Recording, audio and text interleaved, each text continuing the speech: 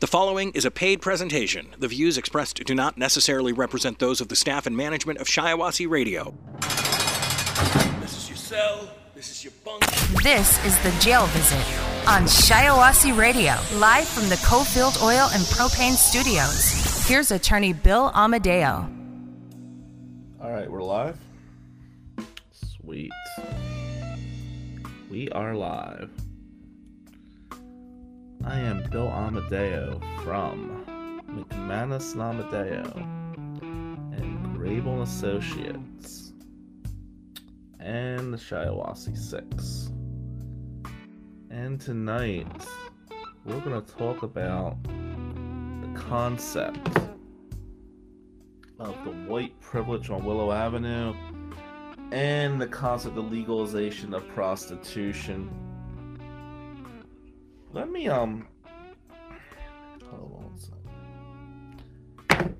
I heard some people, say to me that you are a privileged white guy. That's what came up in conversation this morning. And I gotta tell you, I know where that comes from. We're gonna kick it back to Willow Avenue for a minute. Because I'm really getting sick of this politically correct bullshit. I'm tired of this. Let's be real about some things. Hey, Kelsey Kells. There is no question that minorities are charged more than whites. And there is no question whenever a white woman claims a black man or a Hispanic man raped them without evidence, we run to the case. But there's also no question that people sometimes use the race card fraudulently. And I don't quite understand this privilege concept. Because I win trials, I am privileged. It was Trisha Duckworth who said at a Zoom meeting with me when she was trying to rip my throat out that I am a member of white privilege. Doesn't matter if you didn't have money, if you have white skin, you are white privilege. Well, Trisha, Miss Duckworth, you said a lot of interesting things that night. And there's a lot of shit that's said about me.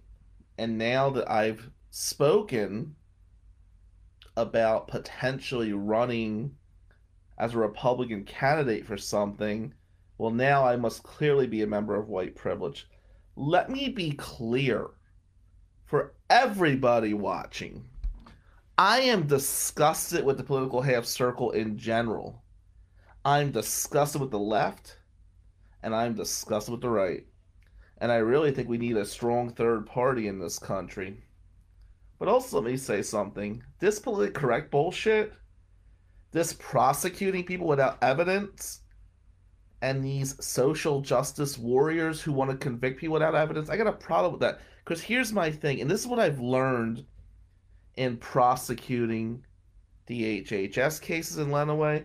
This is what I've learned from watching Mark Green, watching Scott Corner, and people I respect. If the evidence is there, you should prosecute the living shit out of somebody.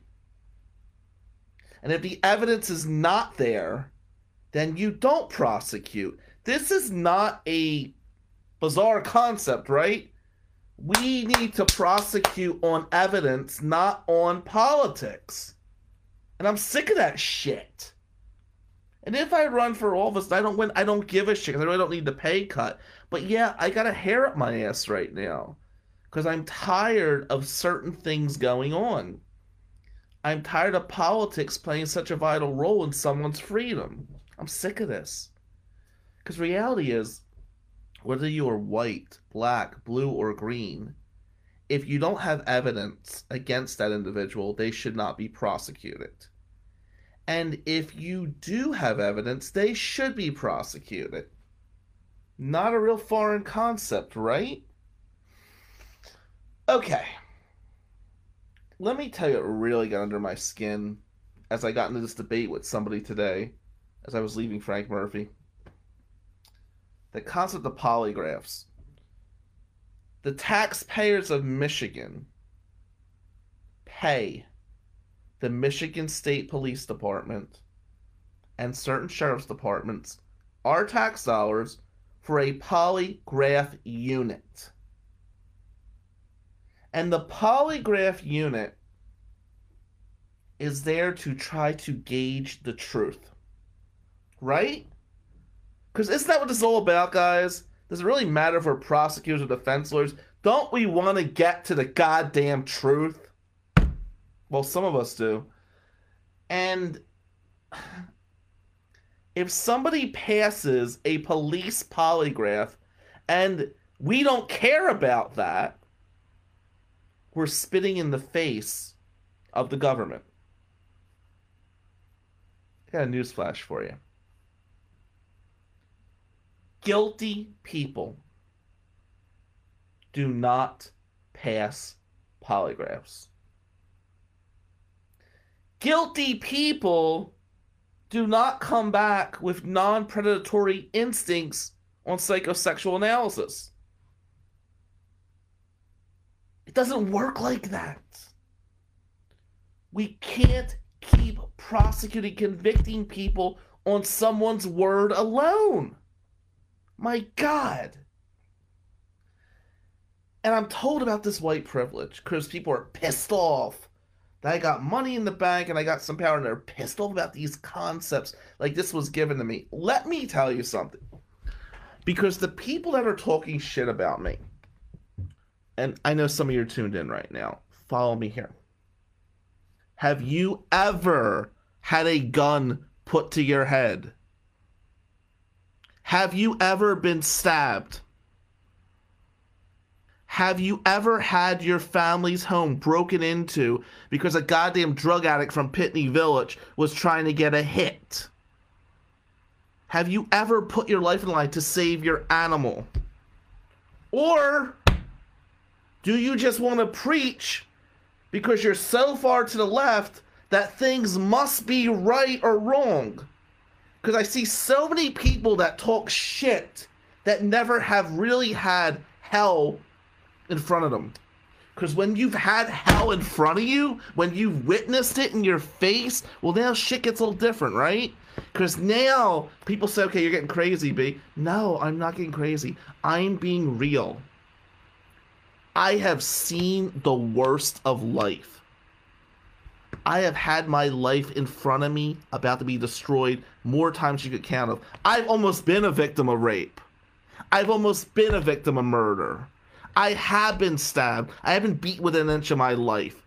And do you think that you can judge me, who you never even been in a fist fight in your life? Stop, dude.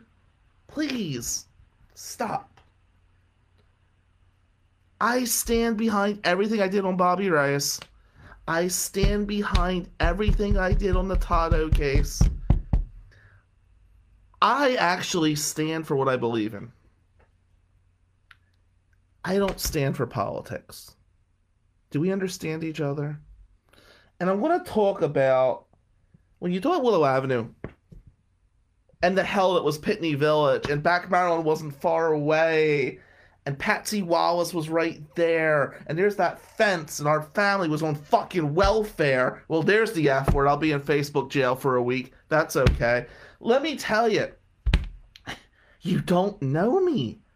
And you're talking shit because I am smarter than you, and that frustrates you. I get it. I get it. I had dyslexia till my second term in law school, and nobody could figure that out. And I had to stay up all night to get my grades. And then once I could see straight, whoa, shit fell apart for everyone, right? So I'm not going to have that personality of the Ivy Leaguer. Okay? I'm not going to have that personality. I don't want that. We weren't rich growing up. We didn't have a pot to piss in.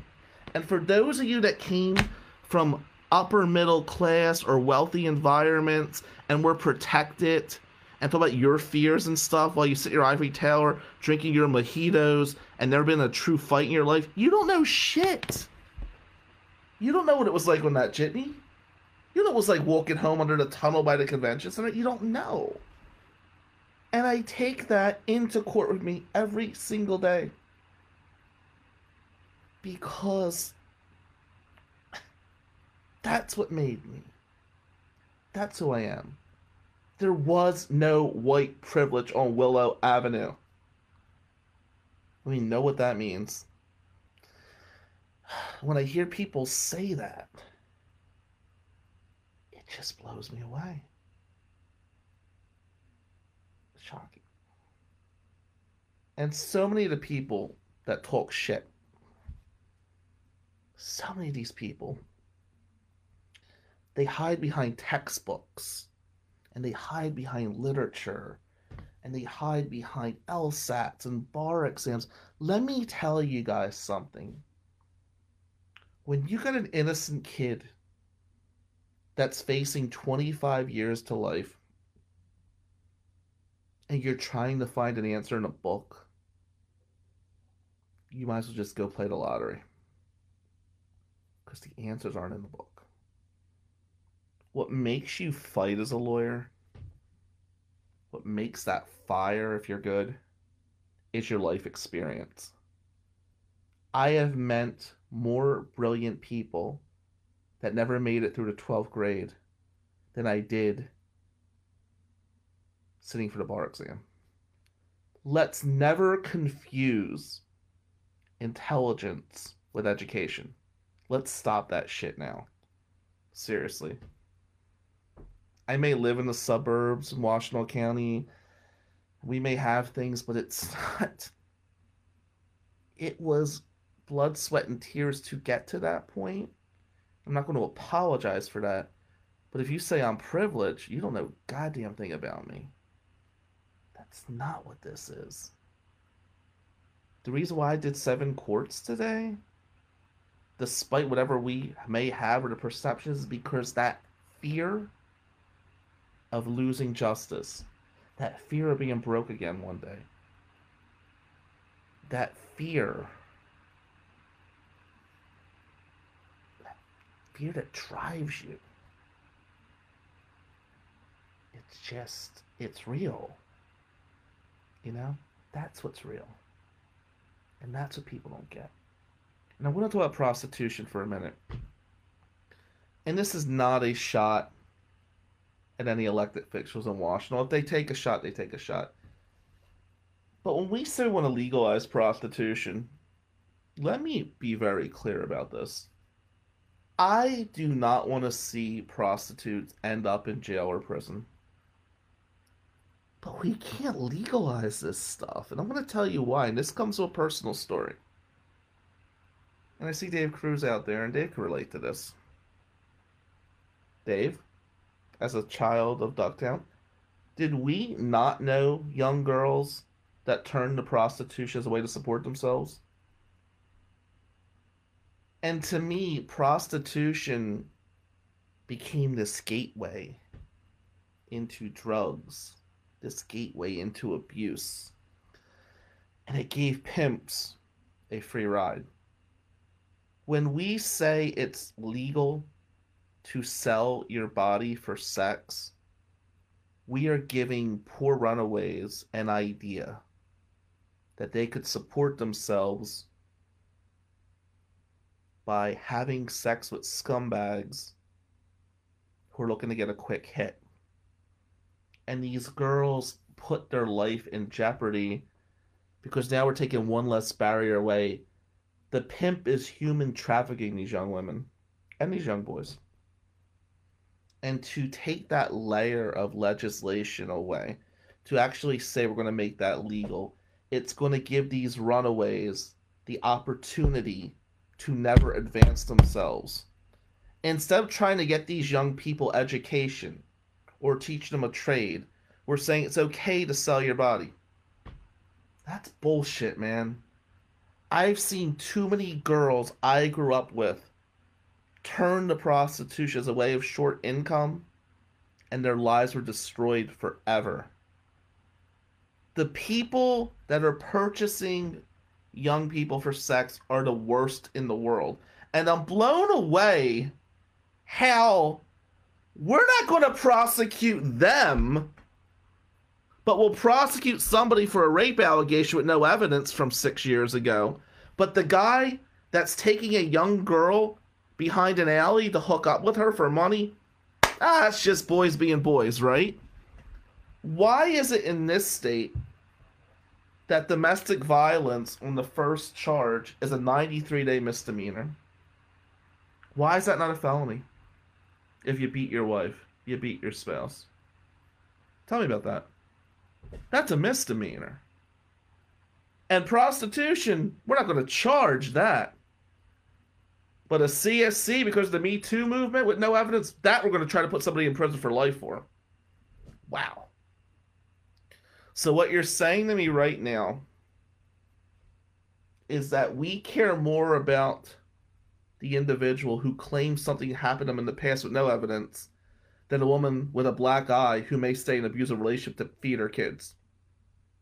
We gotta really look ourselves in the mirror, guys. Because I gotta tell you, that's bullshit. When we start saying prostitution should be legal, we're going down a slippery slope. We're going down a road where people think they have an option that looks appealing, and in reality, we're leading them to a dead end. And I know something about dead ends growing up on Willow Avenue. There's a big sign that said dead end, and it was really an analogy for what that was all about. So, it's been a weird week. It's been a week that I'll remember the rest of my career. And I'll be working on Saturday and Sunday.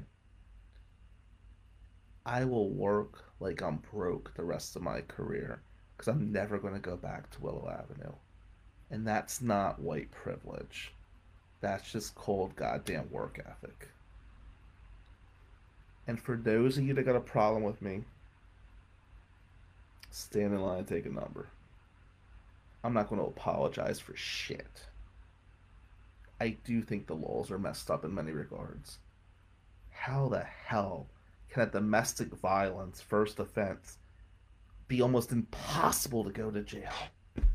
But yet, a rape allegation with no evidence could mean life in prison. Because let me tell you, if you got the evidence, then prosecute the person. But if you don't have the evidence, what are we doing? And I'm disgusted based on that.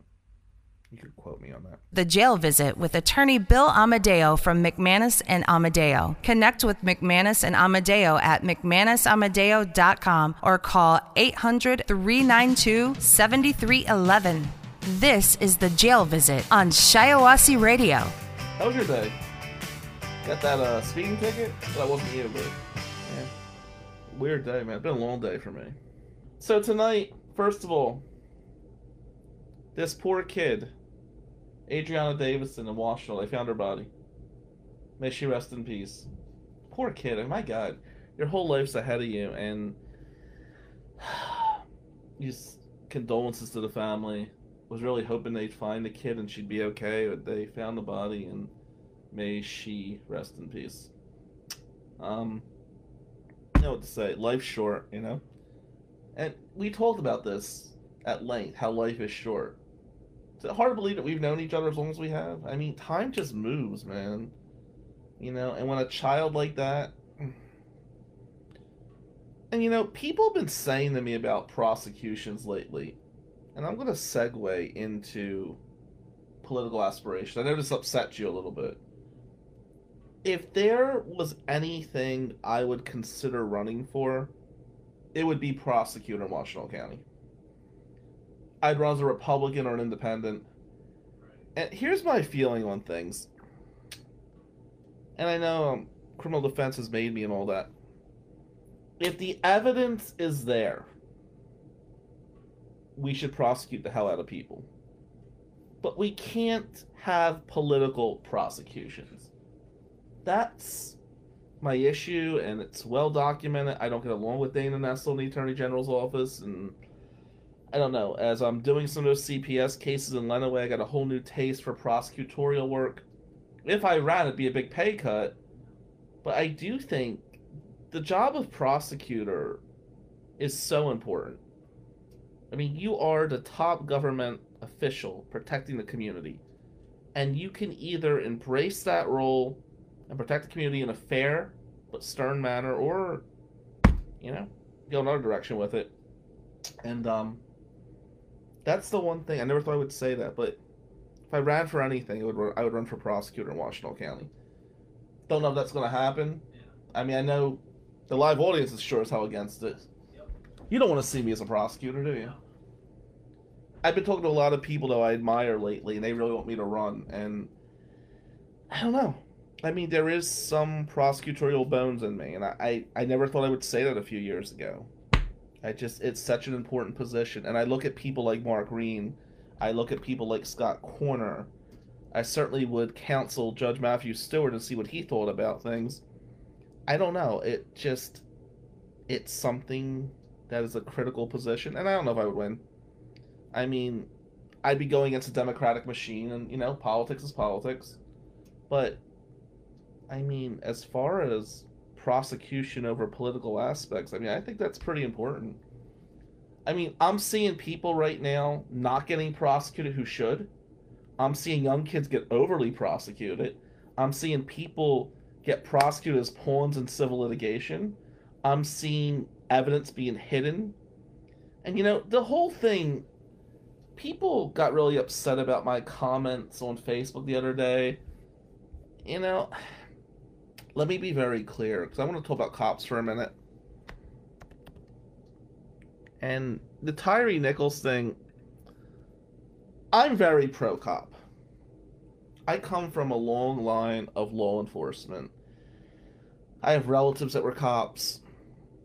Hey, Tina. I do think the position of officer is a critical position. The badge and the gun need to be respected. People like Andrew Lunguski, who ran the Michigan State Polygraph Unit. People like Shipp in Washtenaw County. There are so many cops that I think are role models. But when an officer abuses that power, we got to call them out on it. And that's my position. I mean, I don't understand how people could be beaten and then charged. Where are we at with that? I want to protect the cops. I also want to protect the citizens, especially unarmed citizens who didn't do anything wrong. If you got a problem because of that, I mean, hey, I don't know. If I was worried about everybody had a problem with me, I wouldn't get out of bed. I mean, yeah, I work long hours, I work my ass off, and I'm proud of where I came from, I'm proud of where I am. But I try to be objective. Obviously, as a defense lawyer, my job is to advocate vigorously for my clients. But advocacy takes different forms. Sometimes you just gotta go balls to the wall. Sometimes you gotta use your intellect. Sometimes you need to analyze. It's not a one-size-fits-all business. And as Scott Grable taught me back in 2017, some cases are about guilt and innocence, and some cases are about risk assessment. And that's something any good defense lawyer should realize. And I do feel that public defenders and prosecutors should make the equal amount of money. I feel as a private defense counsel, and I've said this before and people were pissed off at me, I would gladly give a portion of my salary to put into a fund for public defenders, because public defenders have a tough job. They don't get enough money. That's my position on that. And I do think when you become a civil servant, whether it be a public defender or a prosecutor, hopefully you do it for the right reasons. And if I did run for prosecutor at some point, it would not be for a financial windfall. I would lose a lot of money if I jumped to that genre. But I also feel it's something that we need to really... We gotta look at things objectively, and I don't see enough of that right now in certain areas, and I'll just leave it at that. And people that want to watch my lives and my podcasts and talk shit and threaten me with things, on keyboard warriors and make catfish accounts. I mean, dude, I'm pretty much an open book. Let's just be real. And kind of like Trump in a way where I wouldn't run because of financial benefit. I'd run because I gave a damn about the job. Now, you don't have to like Trump, but understand something. Whether you like Trump or not, and I really don't care if you do, keep one thing in mind. He did not run for president for financial benefit. And I really think we had to look at people that took a political position or making more money due to that political position. That's something to concern ourselves with. And I'll just leave it at that for now. But more on this later. Right now, I don't know what I'm going to do in the future.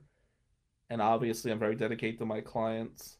And I will keep that dedication moving. But if there's one position I would ever just consider putting my hat in the race for, it would be for prosecutor. And I think Matt McMaster would make a great judge. And I could see him and I both running politically in 2024. Or keep doing what we're doing. I don't know. But when people are asking me about that, would I ever run for any office? That's the one office I think I would consider. And I will tell you, my work on those CPS cases and a lot of the lack of justice I've seen from the defense side, I think on the other side of the coin, a prosecutor's job is not to get a conviction. A prosecutor's job is to follow the evidence, protect the community. We don't follow the evidence, or we create evidence or hide evidence. We're spitting in the face of the Constitution. And that's bullshit. And that's one thing I would never do. Take that for what you will. And for those of you watching that don't like me, you could keep this on rewind if you like. Anyway, let's get lighter. I want to tell you guys a story about WWE Raw. Now, I know many people out there are fans of wrestling, and I certainly used to be a huge wrestling fan. Things kind of fell apart in college for me in wrestling, but 97 to 98, you had the Monday Night Wars, 96 to 98. NWO with WCW and WWE, WWF. That was D-Generation X. They were the two big factions, right? And I was a wrestling fan. I was. And bartending at Tropicana gave me access to a lot of free tickets for things. So when an event came to the convention center, I would get tickets. I wouldn't always go. I'd give tickets away. I've never been a huge fan of just going to some of these things. Quite often I would just rather watch at home. But, you know, if it's in your hometown, you want to go, you go. Whatever. And I'm at Stockton. I'm 21 years old. And WWE's coming to town. And I go to the computer room at Stockton. Now, Stockton computer rooms in the late 90s, man, that was a hot ticket right there, man. Free internet and stuff. Woo! And I'm in there with a bunch of computer programmers and theater geeks. Now, let me be clear. If you are a theater person or a computer programmer, I have nothing against you. But these people tend to be very cliquish within their own. You know, the theater people hang with the theater people. They tell theater jokes. They eat theater food. And, they're in their own little world. The computer programmers are usually very smart people that have no social skills whatsoever. And they're usually very shy, much like myself. So, they're not really the most courageous of people, but in their own little clique, you know, they connect. So I have to use the computer. I go to the computer room. And I go to the one on the far right, was the only one available. And this was like sitting at the wrong table at Oz without violence, okay? I remember when Chucky Pancamo told the refugees, hey, this is my table, guys, get out of here. That's how I felt going into this room. And I felt it by people, guys that couldn't fight their way out of a wet paper bag. There's these theater geeks and these computer programmers. And I sit down, I'm typing, I'm working, I got my earphones on. Thank God I matured so much. And I'm sitting there and I'm grinding away. And this one guy says, hey, you're not a computer programmer, and you're not in the theater. What are you doing here? And I look at him like, I'm working. He goes, I'll say it again. you're not a computer programmer, you're not a theater person. I'm like, look, dude, do me a favor. Can you, like, kiss my ass and go away? Like, well, you have to get all violent about it. I'm like, oh, okay. I mean, he kind of came at me. I'm tense. I'm working. And let me explain something right then, okay? I'm taking 16 credits at Stockton. I'm working 40 hours a week at Tropicana. I'm paying for the mortgage at our house in Ventnor. I was not in the mood to deal with shit. This is that point of life when you are, like, on edge, if you would. Again, come so far. But he wasn't in the mood. And I'm sitting there, and eventually these geeks understood. You know what? Let's not mess with him. I didn't go there to socialize. I went there to work. I'd go to my class. I'd go do my homework. I'd go to computer lab. I'd go bartend at Tropicana. I came home, snuck in the gym. Repeat. One day I'm in there, and at this point, you're like high and by to these people. Whatever, I was going to hang out with them. And I see they're looking up WWE.com. And I'm looking like, oh yeah, that one's coming to Atlantic City in a couple weeks. He goes, oh yeah, it's coming to Atlantic City. Now understand something. In college, people usually don't have a lot of money unless they're trust fund kids. They're waiting for that financial aid check to come in or whatever. I kind of had the golden ticket here because I got free tickets and everything because I was bartending at Trop. And I tell this one geek, let's just call him, I'm going to change names. Let's call him Brian. I said, hey, Brian, yeah, I was offered tickets to that, but I'm not going to go. He just looks at me. His eyes get really big, like a deer in the headlights. He goes, what? Like, I was offered tickets to that. How many tickets could you get? I said, I don't know, like 6, 7, whatever. It's a guy I bartend with. He gets those free tickets all the time. So he starts crying, what do you mean you get free tickets? I'm like, I could get tickets to that. Because you could get me tickets. I'm like, yeah, it's not a big deal. Now, look, guys, it's Monday Night Raw. It wasn't like you were going to see Cats in Broadway, okay? I mean, I don't know. I'm not the most cultured guy in the world, but I didn't think this wrestling event coming to Atlantic City Convention Center was going to be that huge. But it was with this guy. So he's got like this group. He's got this clique of theater people and computer programmers. And we'll name them Brian, Susan, Jake, Adam, and Becky. Interesting people. They all want to go to see Monday Night Raw. So there's 5 of them and me, so I need 6 tickets. And I tell them, I'll get us 6 tickets and we'll go. Now they think I'm lying, right? And this was really strange because I was getting, my phone was like blowing up. I'd get a missed call from someone, and I'd call them back, and Brian would call him like, hey man, what's going on? Oh, did you get those tickets yet? Oh, no, I'll get them in a couple days. It's not for a couple weeks, but I'll take care of the tickets. Don't worry about it. Then I'd put my phone down, and I'd go to work. And this is before you were like charging the phone regularly and all that, so I do a couple hours of, I'm writing an essay or whatever, and I look at my phone, there's like 6 missed calls from the guy in the 2 hours. I'm like, what's wrong? Are you okay? Did you get those tickets yet? Okay. Now, you ever see Seinfeld when David Puddy was the face painter? It was always a near and dear episode to my heart. David Puddy dresses like the New Jersey Devil.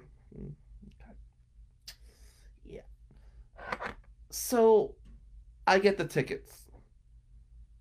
And I give the tickets to these poor geeks.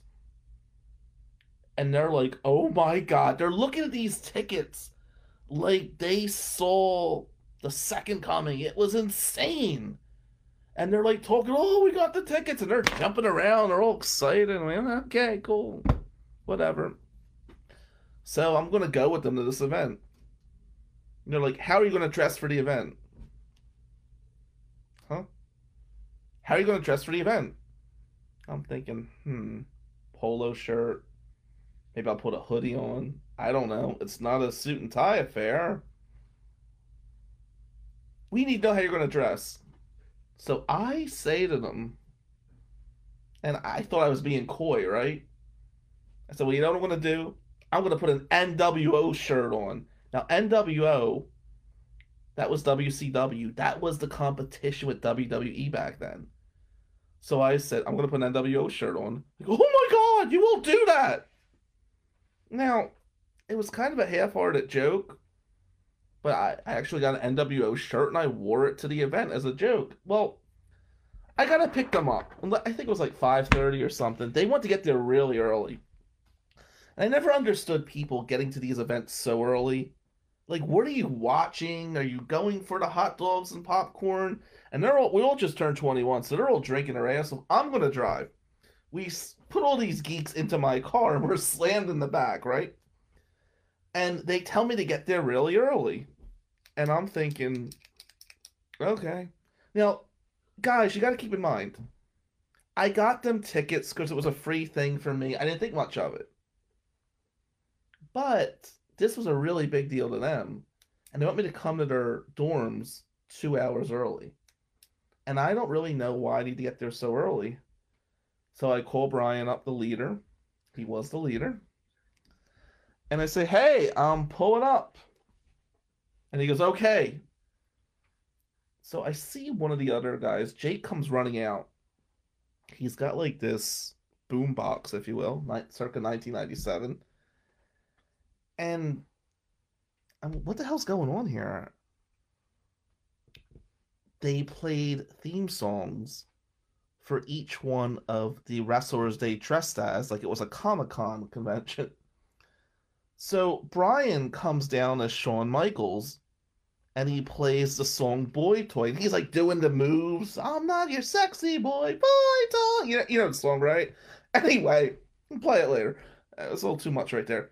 And I'm like, really like, okay, what the hell's going on here? Susan comes down. She's dressed like China. May she rest in peace. She's got her arms really flexed out. I'm like, Okay. Jake came down as the Ultimate Warrior, which was weird because the Ultimate Warrior was not a WWE wrestler at the time, but he was keeping it real, as he said. And he was like, hey, man, what's going on? He goes, the galaxy is coming. Like, these people were in character.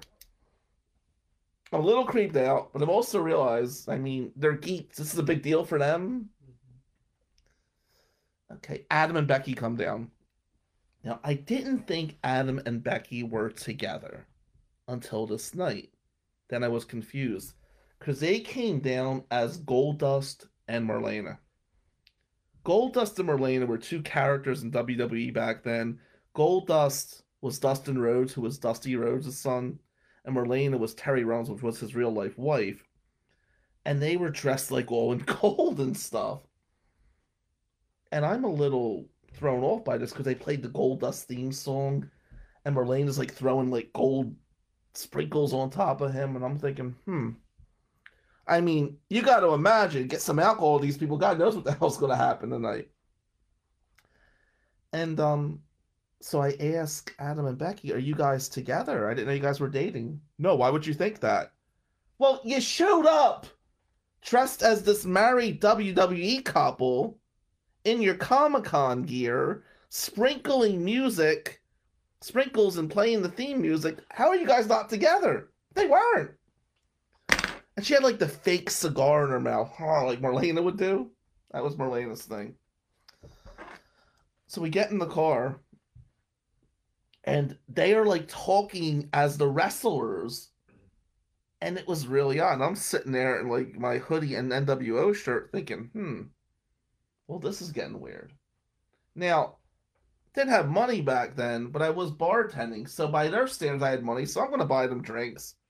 I'm going to spend $100 in the night, whatever, and I'm just kind of sitting there, and the matches go on. The Hart Foundation beats the Legion of Doom, and Flash Funk beats Brian Christopher. It really wasn't a great card.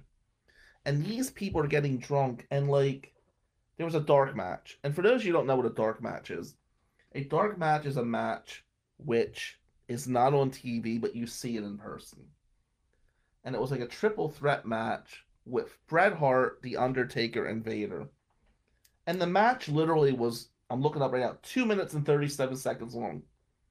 And people are cleared out. So these drunken fools run down to the front row to watch this match, which lasted 2 minutes and 37 seconds. And they are talking about how it is the greatest night of their life. Now, being an Atlantic City bartender, I take them to Tropicana, and we go up the top of the Trop.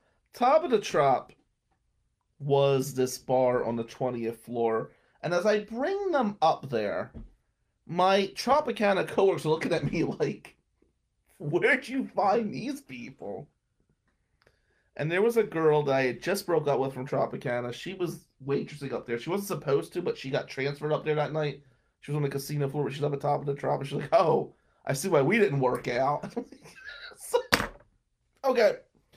So we're sitting up there at the top of the Trop, and these people are all dressed in their gear. And the one dressed as Terry Runnels, Marlena, she's smoking this cigar, which, I mean, I guess Mike Brooks, that lawyer in Lenawee, he always has a cigar. He'd be proud of this. Nothing against Mike, but I mean, it was weird. The Marlena character, who we're calling Becky, not her real name. Of course, we are Facebook friends. I'm sure she's watching this. A little freaked out right now. But she's smoking the cigar, and I said to her, hey, you wrote some really good poetry, because her and I were in this poetry class that Chuck McGeever was teaching. You've heard of Chuck McGeever before. We'll leave that alone right now. And I say, you wrote a good poem. She goes, what's that, little man? Like, she's playing the Marlena character. Like, I'm sorry, little man, what? She goes, I can't hear you, speak up. I said, I really liked your poetry. So she's like, what? Like, yeah, you wrote a good poem. She's, oh yeah, you know what? You don't have to just say shit that's nice to me. Now, she's drunk, she's frustrated, she's dressed like Marlena, she's hanging with these geeks. Like, no, you really wrote a good poem. She said, you read my poem. So yeah, I did. I read this poem. It was about her dog when she was a child. It was a really deep poem. So I really liked your poem. So I'm a little freaked out that you're dressed as Terry Runnels right now, but you wrote a good poem. And we had this really deep conversation, and we're talking about poetry, and it's pissing off the geeks now. Are you out of character? Like, they're losing their shit. And I'm like, I'm with these drunken kids after watching WWE Raw. Now the wrestlers come up. They're all getting drunk. It was a crazy night, top of the Trop. I'm the only sober one trying to talk poetry with this woman who's dressed as Terry Runnels. And that was really... It got really weird, because as the geeks were drunk, they almost got violent. And while Adam and Becky were not together, I'm telling you, Adam was not thrilled. I was talking to Becky about her poetry. And he said to me, you're going to pay for this. I'm like, what do you mean by that? Because I'm going to tell the dean at Stockton that you were out getting us liquor. I'm like, okay. But we're all 21. He was actually 20. And he was very clear about that I committed a crime. But if I committed a crime by buying you a beer, you committed a crime by having a fake ID and drinking it, right? He just looked at me and goes, you bastard, you're going to pay for this. It was a really weird ride home, because as they were nauseous in my little Le Mans, which could barely fit 2 people, let alone 6 of us, they start singing all the theme songs. The Marlena character, Becky, is really intrigued. I knew about her poetry. We couldn't talk anymore. And that was the end of the night. As I got them out, there was bitterness. I think we all came together for this one event, if you would. And at the end, we never really talked again. I'm Facebook friends with a couple of them, and I will say, Becky, fake name, you were a damn good writer. And I hope you still write sometimes, because your poetry was deep. You were way ahead of your time. And you were really too cool for those other geeks, just so you know. And that was my story of going to Monday Night Raw in August of 1997, being the only sober one who was not dressed as a real wrestler. The Jail Visit with attorney Bill Amadeo from McManus and Amadeo. Connect with McManus and Amadeo at McManusAmadeo.com or call 800-392-7311. This is The Jail Visit on Shiawassee Radio. When I started my career, and people notice, I've only been doing criminal law 5 years. It's hard to believe, right? It's only been 5 years. Thousands of cases now in the books, and it's insane. But Scott Grable took a shot on me.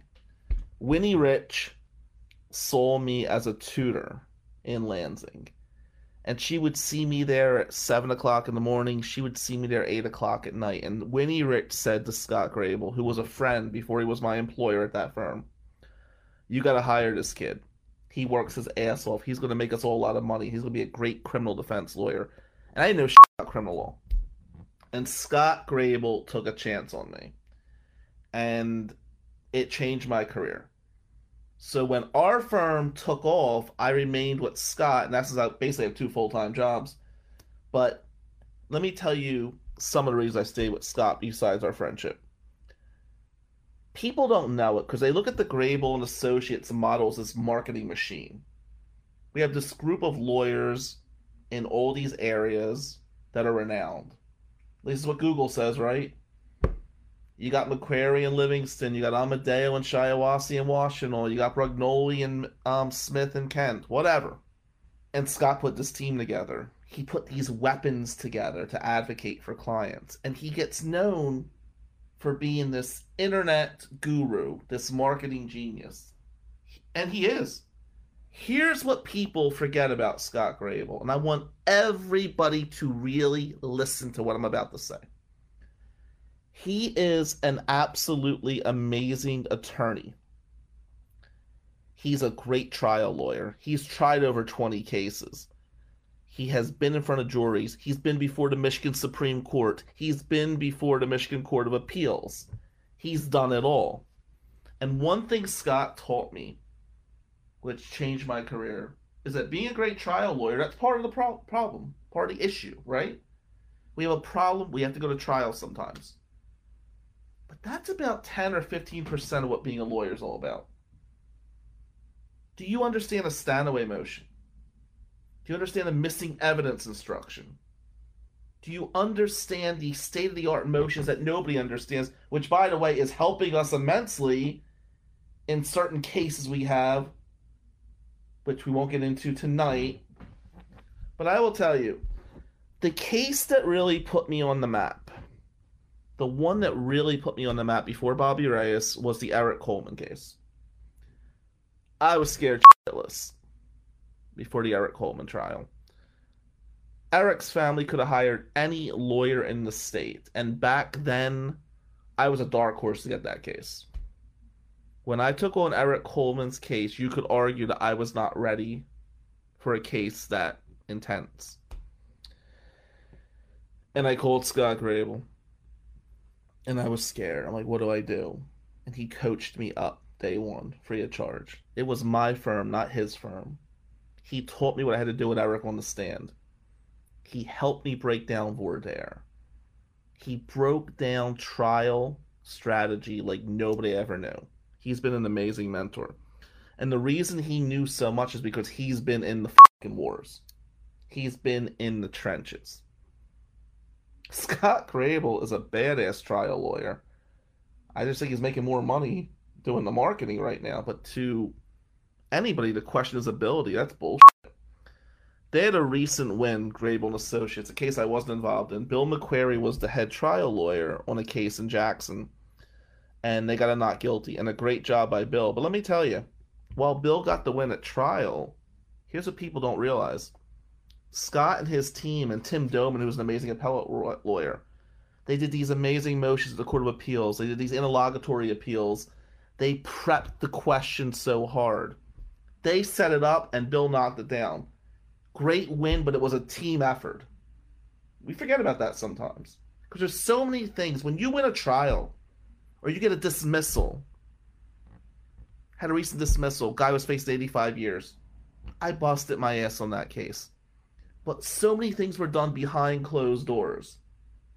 It's great to spike the football after you score a touchdown, but you know what? How did we get to the end zone? That's what's forgotten about. Scott Grable is a top-notch trial lawyer. Quote me on that. I hope to become the trial lawyer he is in the near future. Because if I become the trial lawyer Scott Grable is, with my crazy work ethic and personality, that'd be pretty cool. I'm getting there, but he's ahead of me. And I'm grateful I'm on that team. That team has helped mold me. Every big win I've had, every one of them, and there's been a lot the last 3 years, you know?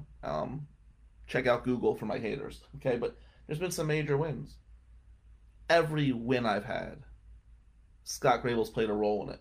Whether it was a Grable and Associates case or a McMaster Amadeo case. You don't see when I'm calling Scott Grable 10 o'clock at night to go over a faulty police report. He made the connection for me to meet Andrew Longuski and learn about polygraphs. He taught me the Stanaway motion. The guy is a wealth of knowledge. And if he so chose, he would be a very renowned trial lawyer in the state of Michigan. What he's done instead is put this a team in place, which I'm very proud to be part of. But rest assured, when Scott Grable puts on his spikes and goes to trial, he's ready to kick ass. He's done it all. We're lucky to have him as our leader on that firm. And I will never not work for Scott under any circumstances. We are all better lawyers because of our association with Scott Grable. Every trial that G&A wins, whether his name is on it or not, he's played a role in coaching. He doesn't just take the money and its hands off. Yeah, we make a lot of money at that firm. Make no mistake about it. But we work our ass off. And the client comes first. There have been times, a certain appeal we know very well about, when a client ran out of money. And Scott would not give up on him because he cared more about justice than the bottom line. Money's important. Don't get me wrong. But in this profession, one's freedom, a little higher, don't you think? We can be great advocates, make great money while still putting our clients first. And that's something that's lost by so many lawyers, but it's not lost by Scott Grable. I will take Scott in trial against anybody in the state any day of the week. Quote me on that. Now, on a lighter note, let's talk about a really good trial lawyer, Ashley Duplessis. Ash, if you're tuned in, I want to say you are working your ass off right now. You are becoming a star. And when you work as hard as Ashley does, frustration kicks in sometimes. You know, there's some days in this profession we just want to explode. Like when we find hidden evidence that a piece of prosecutor hid. And I'll tell you, that prosecutor was not in Shiawassee, so let me quote that, because Scott Corner doesn't hide evidence. But there's some other people that may. And what we've learned is, if you dig under these rocks, you'll find certain things. If we can't play nice, we can't play nice. Let me be real clear on that. And Ashley Duplessis is a warrior. I'm going to tell you about a sentencing I watched her do. The client was looking at severe prison time. And she argued perfectly for a downward departure. And the guy's going to be out of jail in about 9 months and stayed in jail at the Michigan Department of Corrections because she completely laid it on the line. She saved that man at least 40 months of his freedom in a case that looked hopeless. I've seen Ashley Duplessis turn things around. I've watched her magically twist things. We've won a few cases together. It's great working with her. And if you watch Ash the last couple of years, you just keep seeing her star rise higher and higher and higher. If I had a complaint about Ashley, it would be that she uses me when she's on a bad date. Let's talk about that. Ash, if you're tuned in, I told you this was coming. there's been several times in the recent past when Ashley will say to me, B, I need you to FaceTime me in 20 minutes. I'm on this blind date and I got to get rid of this guy. And she'll text me. It's like, hey, here's the story. You are my good friend who's in need. And you're going to call me. And I'm like, well, why do I have to be the good friend in need? Why can't I be like the ex-boyfriend that you're so into? Or the cool guy from college that always had your back? Why do I gotta be played the geek? I'm the friend in need. And she's going on. She goes, just shut up and text me. Okay. So, I was on a date, right? And I'm FaceTiming her. And she walks out of the restaurant. She goes, oh my God. And she's making this whole dramatic thing. She tells the guy, I gotta go. My friend Bill, don't use the last name. I don't want to hurt business when you're pretending to be a geek. Bill's in trouble. I have to leave. Another funny story is I'm in the jail one day, right? And Ash is at a party at a restaurant. And she goes, hey, I need a cake. They don't have cake at these restaurants. She's like, well, no, I need a birthday cake for my friend. I'm like, well, I'm in the jail right now, Ash. She's like, okay, well, just leave the jail, go to Myers and bring me the cake to the restaurant. All reasonable request. You gotta know, Ash. One of my favorite things is when Ashley and I are banging heads, I'll send her this text message. It'll be the word relax. All caps. And I'll do it one letter at a time. R-E-L-A-X. And before we get to the X, she goes, I swear to God, if you say relax, I'm going to kill you. When we're in that zone of working our ass off, it's good to have somebody like Ashley because, you know, she's got your back, you got her back. Always been a great team effort. And I would say, on the case we won together, I think she's been the superior lawyer. That's a lot for me to say, right? But she's kicked some ass. So, Ashley, AD, listen. I admire you as a lawyer. And when you need me to get you out of a bad date, I would like the fake story to make me look cool at least. You agree with that, right? Yep. Oh, what the hell? Gotta make me look like a geek? Make me look cool. Come on. I'm the good-looking ex-boyfriend that's out of town. No, I'm the geek that needs a friend tonight. I think people are still kind of hooked in the prosecutor thing. We'll let that go for right now. All right, I'm Bill Amadeo. Hope you enjoyed this. Have a good night. The proceeding was a paid presentation by McManus and Amadeo PLLC. Listeners of this program should contact their attorney to obtain advice with respect to any particular legal matter. No listener should act or refrain from acting on the basis of information within this program without first seeking legal advice from counsel in the relevant jurisdiction. Only your individual attorney can provide assurances that the information and your interpretation of it is applicable or appropriate to your particular situation. Listening to this program using any associated website or related links or resources does not create an attorney-client relationship between the listener and host, contributors, or contributing law firms. All liability with respect to actions taken or not taken based on the contents of this program are hereby expressly disclaimed. You and your loved ones deserve a criminal defense firm that believes that your life and freedom are worth fighting for. Matt McManus, Bill Amadeo, and the McManus and Amadeo team of attorneys, investigators, and case managers will take the lead with a vast knowledge and legal experience across the state of Michigan to get the best possible result for you. Learn more at McManusAmadeo.com. Schedule a free consultation 24/7 by calling 800-392-7311.